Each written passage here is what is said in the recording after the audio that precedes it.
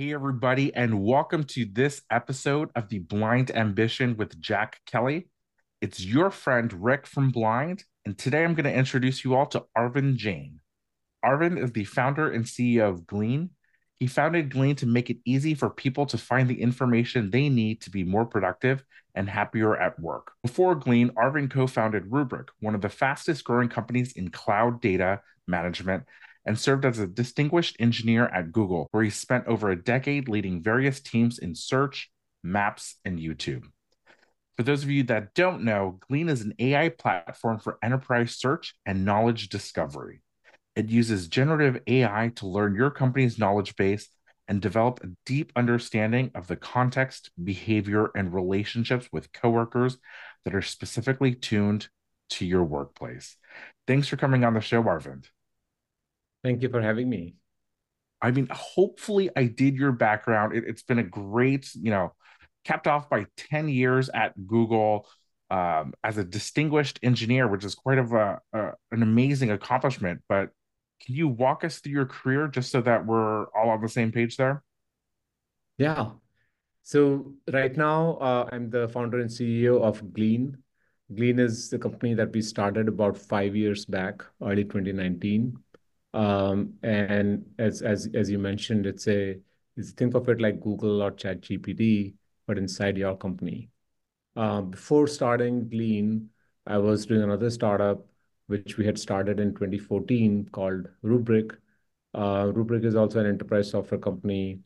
And before that, I was at Google for over a decade, starting with when it was a privately held company, and I worked on search for a long time as part of that job at Google. And before Google, I was actually part of a couple other startups as a founding team member and early employee at Riverbed Technology and Akamai. Both of these are also large public companies now, and that's where it is. So I started my journey about 25 years ago. That's certainly a great run. In what made you decide after working at some of these, Google, obviously very large organization, to put together Glean? Yeah, I mean, like the motivation for Glean came to me when I was doing my previous startup, Rubrik. We were actually quite fortunate at Rubrik to find the right problem, the right business, that allowed us to actually quickly scale our company. And within 4 years, we were more than 1,000 people in the company. But with that growth, we also experienced difficulties. We were feeling like we're not able to move as fast. People are not as productive as they used to be. We actually do a pulse survey every 6 months, and try to learn from people like what's in their way of doing great work. And the top complaint that we would actually get in our pulse surveys from people was employees saying that I don't feel enabled. I don't know actually where to go and look for things, find the information that I need to do my job. I also don't know who to go and ask for help when I need help. And it was not surprising because I was feeling the same way. As one of the founders of the company, whenever I needed something, it was like big issue. Like I didn't know where to go and start. Luckily for me, like I had an assistant like who would actually do the work for me. But it was a problem that like I think every company faces. We were facing it, uh, in an even bigger way because we were built in this modern SaaS era, and our company knowledge was spread across like hundreds of different systems, and it was really hard to like find out information lives where. So there was a problem at hand. I'm a search engineer by training. So first I said, oh, you know what, if it's hard to find things, go and buy a search engine, put it inside your company. That's going to help make it easy. And I realized, in that exercise that there was no product in the market that were actually making it easy for employees to find information. There's no search engine that we could buy for our employees. So that's sort of what led to the creation of Glean. It makes a lot of sense because, for, let's say, from my perspective, I run a small compared to your shop, and it's always a hassle when you're trying to find documents. In my instance, it's like recruiting. So where's the placement agreement for this? Where's the contract for that? And then who has it? Who did it? And it takes so much time to track it down, and it's so frustrating. So what you're doing is making it easier for companies to pull it all in one place together, so you don't have that aggravation. Like, where's this document? Where's that document? Is that kind of that? Exactly. Yeah. And then how does it play out? Is it a combination of both downloading information into Glean, but then also tapping into kind of, the internet like ChatGPT and the others to pull in things pull in data from everywhere? Is that happens too? Yeah. So primarily for Glean, our value is in helping you sort out data that lives within your company. So that's the first thing we would do. Like, if you come and ask a question, we will look for, is there, some document or, some piece of knowledge within your company that can actually answer your question? And if so, we'll actually present that back to you. But sometimes, your questions are general, like the answer actually is on the internet, not really inside your company. So we'll actually help pull that information too. And that makes a lot of sense to me, right? Because I find that if, based on my limited knowledge of AI, but if you train your like large language model or your AI on kind of a walled garden or a specific set of data, it can likely be more accurate, right? Are you Mhm. seeing kind of the benefits of that, or is it some kind of other benefit entirely in terms of your technology and your underlying search? Yeah, so that's a really good question. AI models are somewhat predictable, and sometimes they can make a mistake too, as you've seen. Like, people talk about hallucinations all the time, and so there are techniques. So one of those techniques is exactly what you said. That is, you can actually ground your AI model to a specific set of knowledge. So basically, what you're telling the AI model is, don't work on like all of the world's information, work on only these small set of documents for me. So if I come and ask a question, read only these documents and try to see if you can extract an answer from it. Otherwise, just tell me that you don't have the answer. So there are ways to sort of prompt these models to behave. And that's exactly what we do. Whenever a user comes and asks a question, first we will use our core search technology to actually assemble what we think are the most relevant documents, which are fresh and up to date, and I potentially can answer this question. So we don't know the answer yet, but we're sort of assembling a set of documents that we think, contain the answer. And then we'll actually have the AI work on only that set of documents, and have AI sort of generate the answer using that knowledge. And that allows you to actually make the AI technology more accurate, robust, and hopefully not make things up. But before you do that, there can always be issues. So the other thing that we do with Glean is that any line of text that AI generates, always fact check it with our own internal company knowledge. And so that's a way to sort of ultimately deliver an experience, that people can feel confident in. Did you bring any of your experience from Google into kind of solving search at the company level? Yeah, absolutely. So first, I think everybody, like including me myself, suffering from this issue of like cannot find anything ever. Like when at Google, that was actually a big joke that we were helping everybody in the world find answers to their questions, but we're not helping ourselves internally. Like so we couldn't find anything inside the company. I think the problem is obvious. I think it was a matter of somebody wanting to solve it, and so we chose to solve it.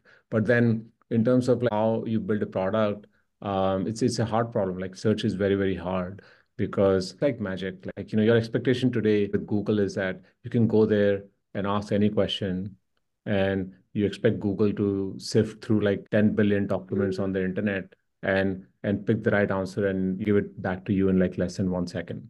Right? So it takes a lot of effort. So for us also, building this product was building the right team from the beginning. Like I spent over a decade working on search myself, but so has most of our early team. Like a lot of us came from Google. If you came from other large enterprises, having decades of experience building search products. So that was absolutely something that was important as we got started. Arvind, if you don't mind to go back a little bit in time, what you said when you started Google, it was still early on. How was it? So how early on? Was it like how many people were there when you started? If you don't mind me asking, like, Yeah. Well, I mean, like, when I started at Google, it was actually not that small, like it was private, but there were a few hundred engineers in the company, and we already had a great product, the search engine, and I got to work on it. That was really exciting. The like within the company, like the the the engineering team, like like there was a hierarchy, like you sort of start, when you come in the company, you start at the at one of the early levels, and then as you sort of make contributions in the company, you climb that ladder, and the becoming a distinguished engineer was basically, was something that, like, you do good work, over a period of years, and sort of you get to that level. Um, the like, yeah, I guess in terms of, like, maybe putting things in context, I think less than 1% of the engineers would actually get to that level in the Now, company. now is it also where, as you're saying here, you're still an individual contributor, so you're going a path instead of like managing a whole team. You have the knowledge to be an awesome software engineer. So like, hey, that's what I do best. So I'm going to do it. And that's a separate track than people who might say, hey, at this point, I'm going to be a manager and manage more people. That's right. So, and that was one of the really good things about Google, was they actually created these two paths. A path, where you can actually keep working on building great technology, but still have large impact, and versus the other path, which is like actually start to manage and help other people build great things. So, folks who are like truly great builders had that chance to be on the level playing field, along with the management team. And so I certainly chose that path for myself as well. Rick, tell me if you're thinking this the same way I am. I'm listening to this. I'm thinking you start and you're so calm about it, right? You're so cavalier about it, Arvind. Like, so you started when it's private before Google went public. So you went for a rocket ship ride. That's insane. Like, think about it. To be at that place at that time, even though maybe it wasn't the first five people, but you were, first, large, beginning cohort.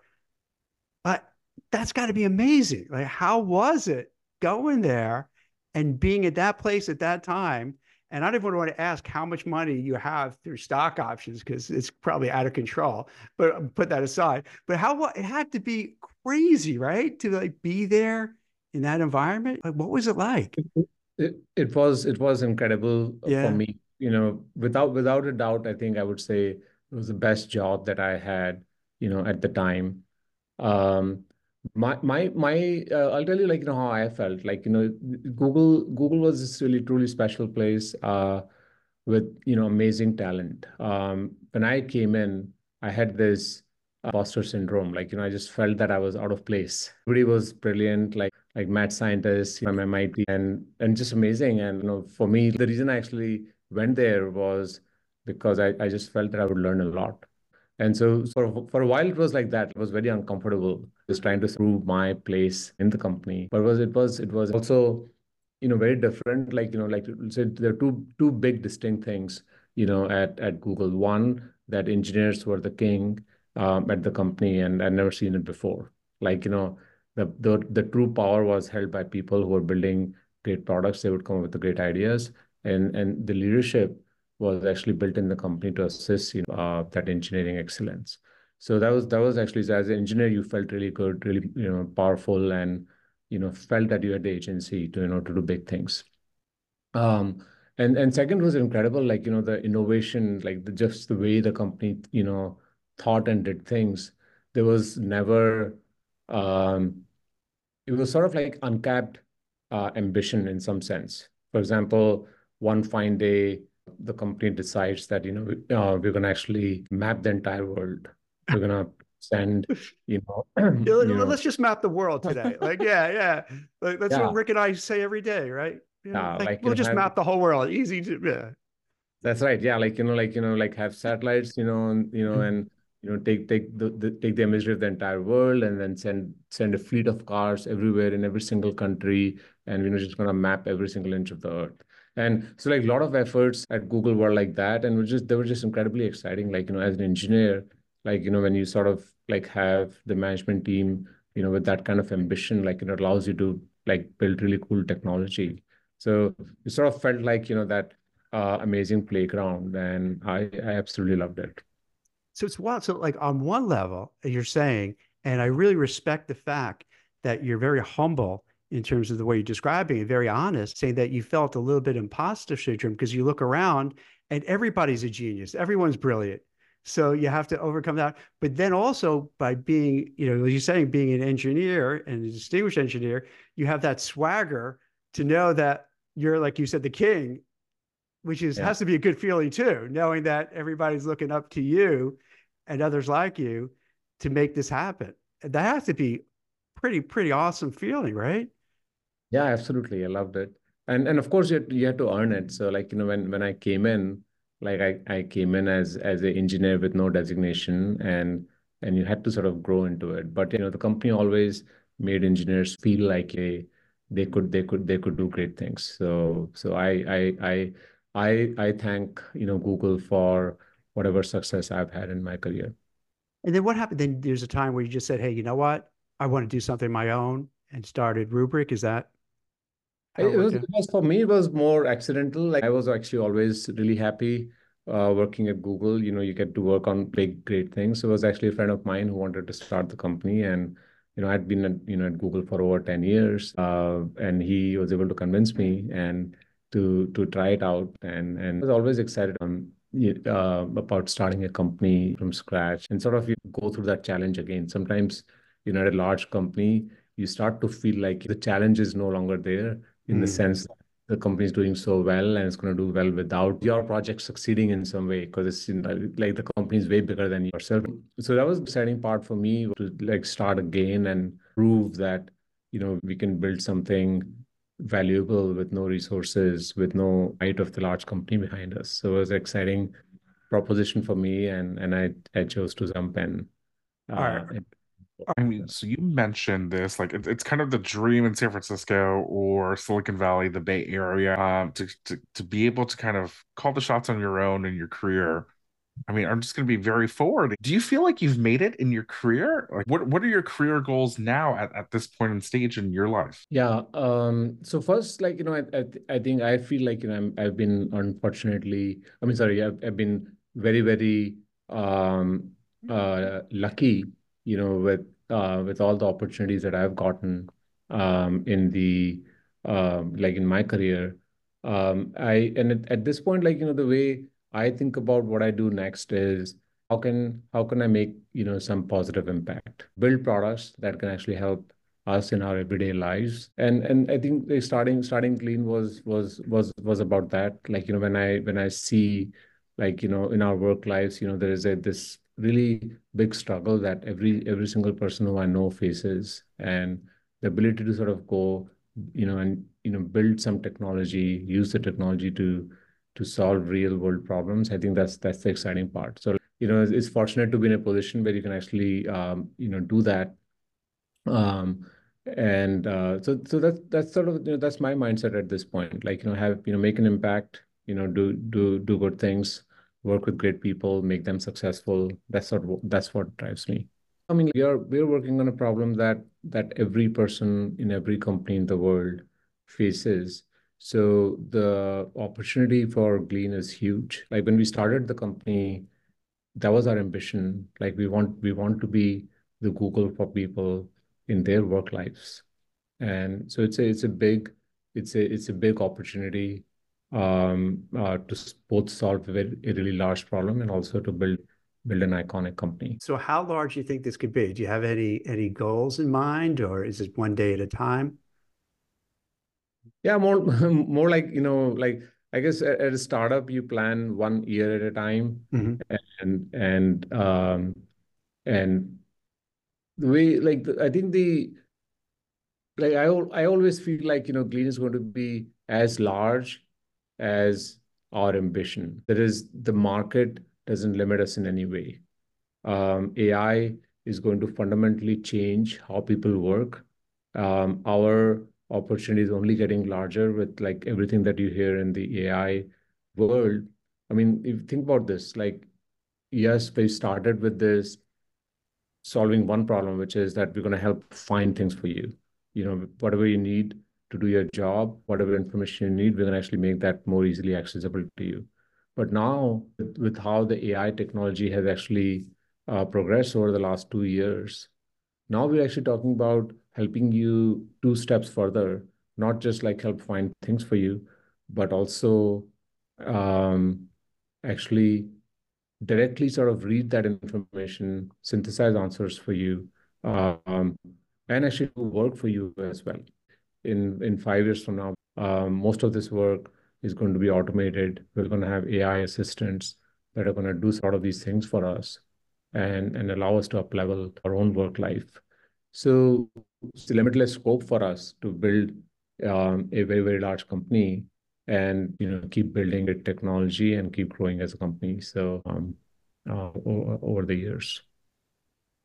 Now, I'm curious, like the vision that you described or the kind of um context that you just shared with us, it reminds me a little bit of kind of what it must have felt like when the internet just became like more popular, right? And I'm curious now for those folks that are listening, they hear about AI, they get excited about it. Maybe they're finding it challenging to figure out what's hype and what's not. Do you have any advice for the engineers, the technologists that are listening that want to get into AI, how they can kind of figure out where to bet their career and figure out between that noise what's legit or not? Yeah. So AI as a technology, it's a real deal.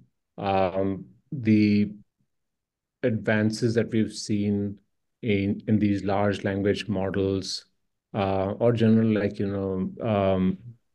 AI models, it's incredible. And the power, there is that level of intelligence, in the AI models today, which has the potential to fundamentally change how things work.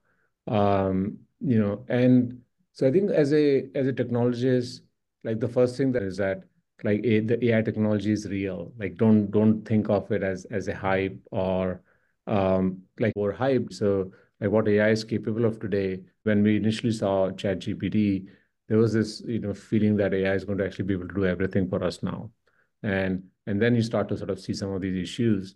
So there was some overestimation of the capabilities of these technologies in the short run, but we're still underestimating like how AI is fundamentally going to change like how we live, how we work. So I think like people should believe in this, and big things are going to happen here. And so just keep learning like how this technology is evolving, because that's another interesting thing is that the pace of innovation in AI is like nothing that we've seen before. Like we had big trends in the past, like the internet, like the smartphones with iPhone. Uh, but the pace of innovation with those was actually much slower than what we're seeing with AI. Like, with AI, like every few months you see something that you just couldn't even comprehend before that this was actually possible with computers. So I think there is amazing opportunities to use AI to solve all kinds of business problems. And as entrepreneurs, as technologists, I think if you have that core belief in your mind, it's going to help you sort of build great products and great companies.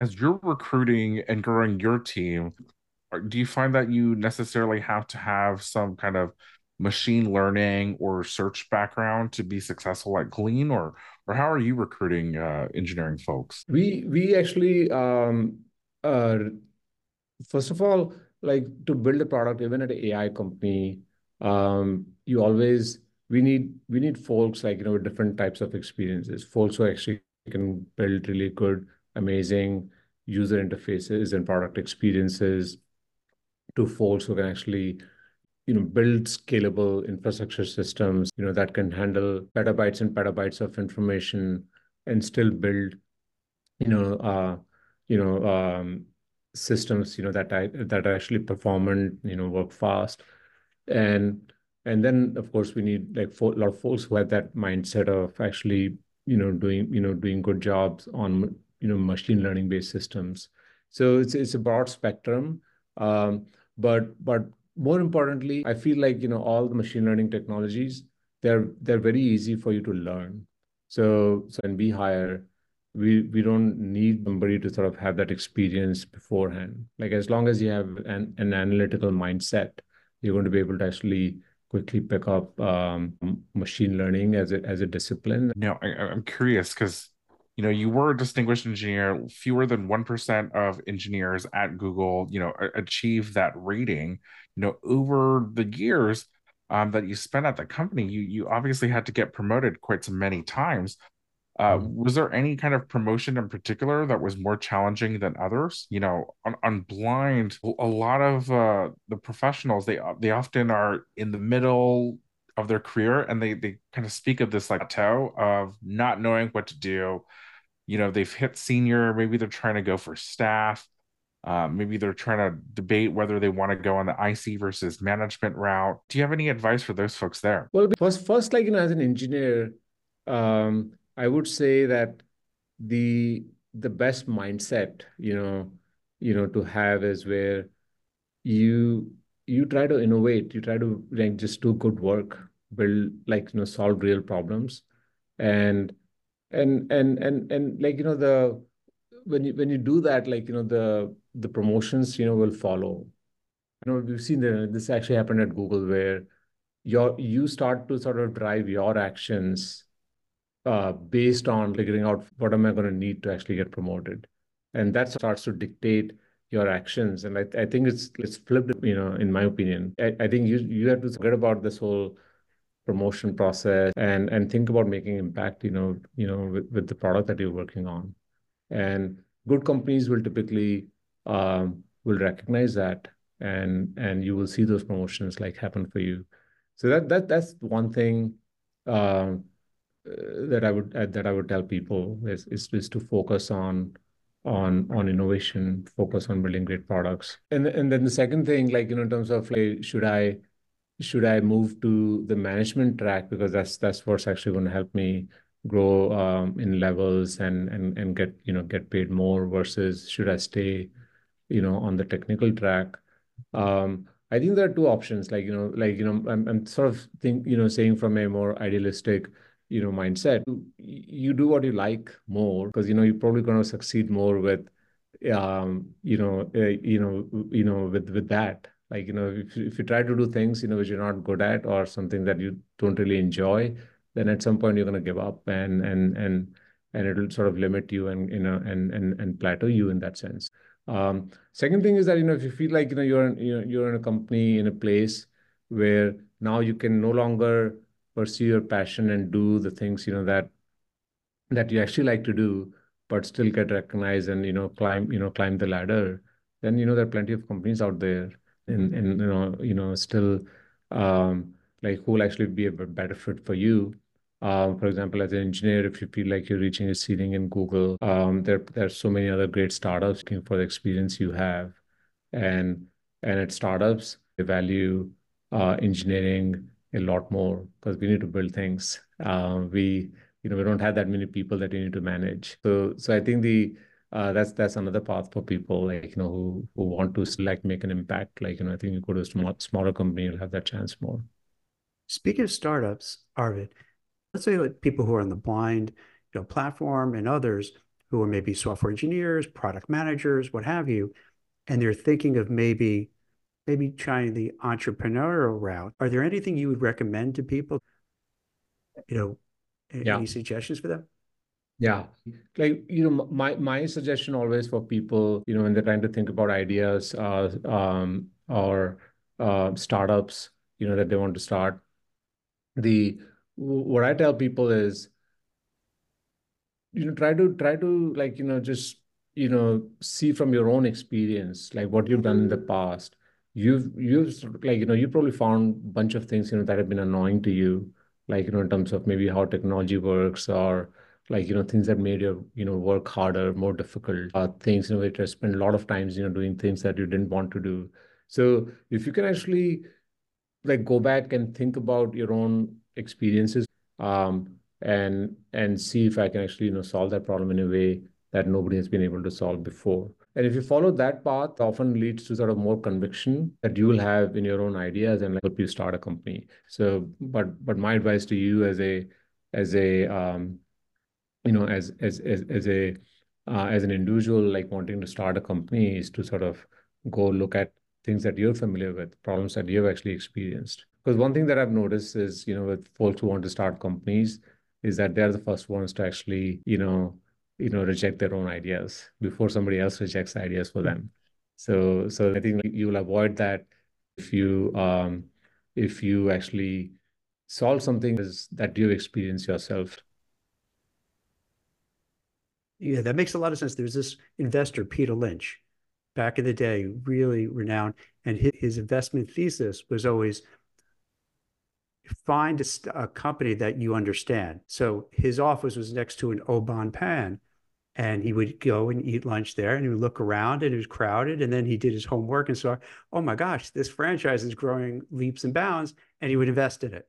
So he's fine. In this instance, he was finding something that was going well, and they added to it. But what you're also saying is, on the other side, for people who are interested in maybe starting up something in AI, maybe find something in your work environment that you know is a pain and everyone is frustrated by it, to focus on that because you have the knowledge in that space, so it can make you more competitive, as opposed to maybe going to something you have no idea about. Does that? Absolutely. Yeah.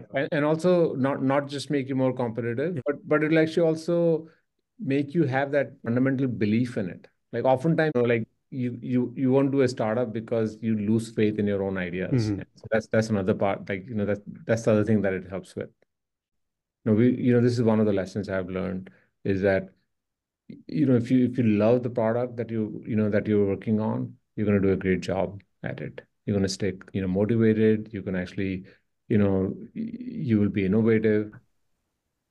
Got it. No, but I appreciate this kind of focus on impact because, I mean, going back to what we were discussing between the IC versus management debate, I think people often take being a manager as a shortcut to demonstrate impact, right? Where you say, oh, well, I've managed larger and larger teams, or I now become a manager. And so my influence has necessarily gained, or I'm necessarily doing bigger and better projects. But I mean, to your point and your career points out, you don't necessarily have to do that, right? Where if you just truly focused on the product and the problem that you're solving for the end user, for the customer, then these promotions or this career success can naturally follow, and it will definitely speak on your resume when you apply for other jobs, even. Yeah, absolutely. And actually, it's an interesting thing. Like for startups, the sometimes that, like, have the fact that you've managed 50 people and then 100 and then 200, those skills are actually not useful to us.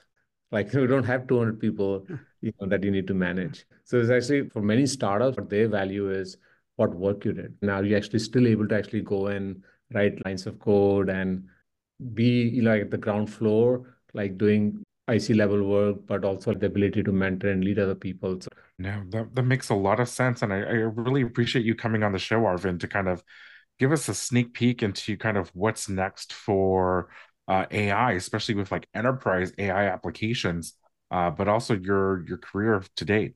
Thanks. thank you so much for Thank having you. me. That's it for The Blind Ambition. If you enjoyed the show, please leave us a 5-star rating and a review. And don't forget to subscribe wherever you get your podcasts. Thanks for listening.